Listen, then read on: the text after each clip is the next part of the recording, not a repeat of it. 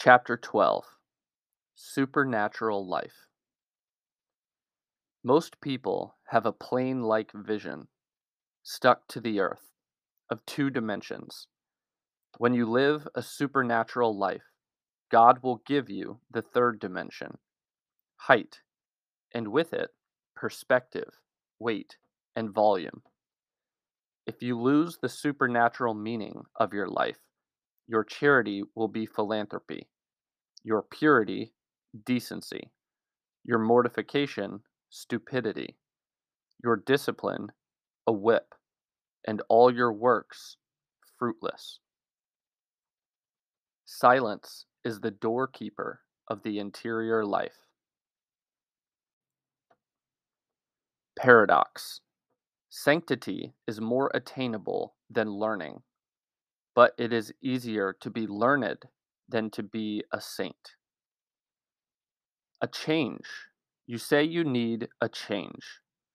Opening your eyes wide so as to take in better the images of things, or almost closing them because you are short sighted.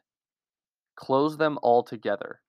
Have interior life, and you will see, in undreamt of color and relief, the wonders of a better world, of a new world, and you will draw close to God, and know your weakness, and be deified with a deification which, by bringing you nearer to your Father, will make you more a brother of your fellow men. Ambition. To be good myself, and to see everyone else better than I. Conversion is the matter of a moment.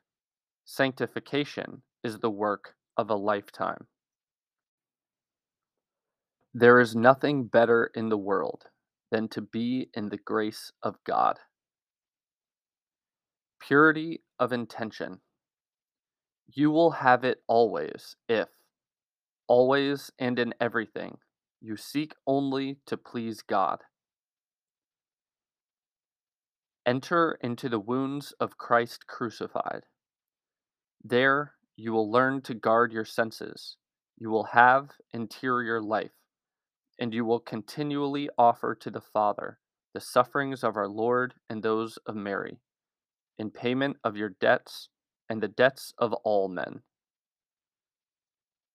Your holy impatience to serve Him does not displease God, but it will be fruitless if it is not accompanied by a real improvement in your daily conduct. To rectify, a little each day. This must be your constant concern if you really want to become a saint.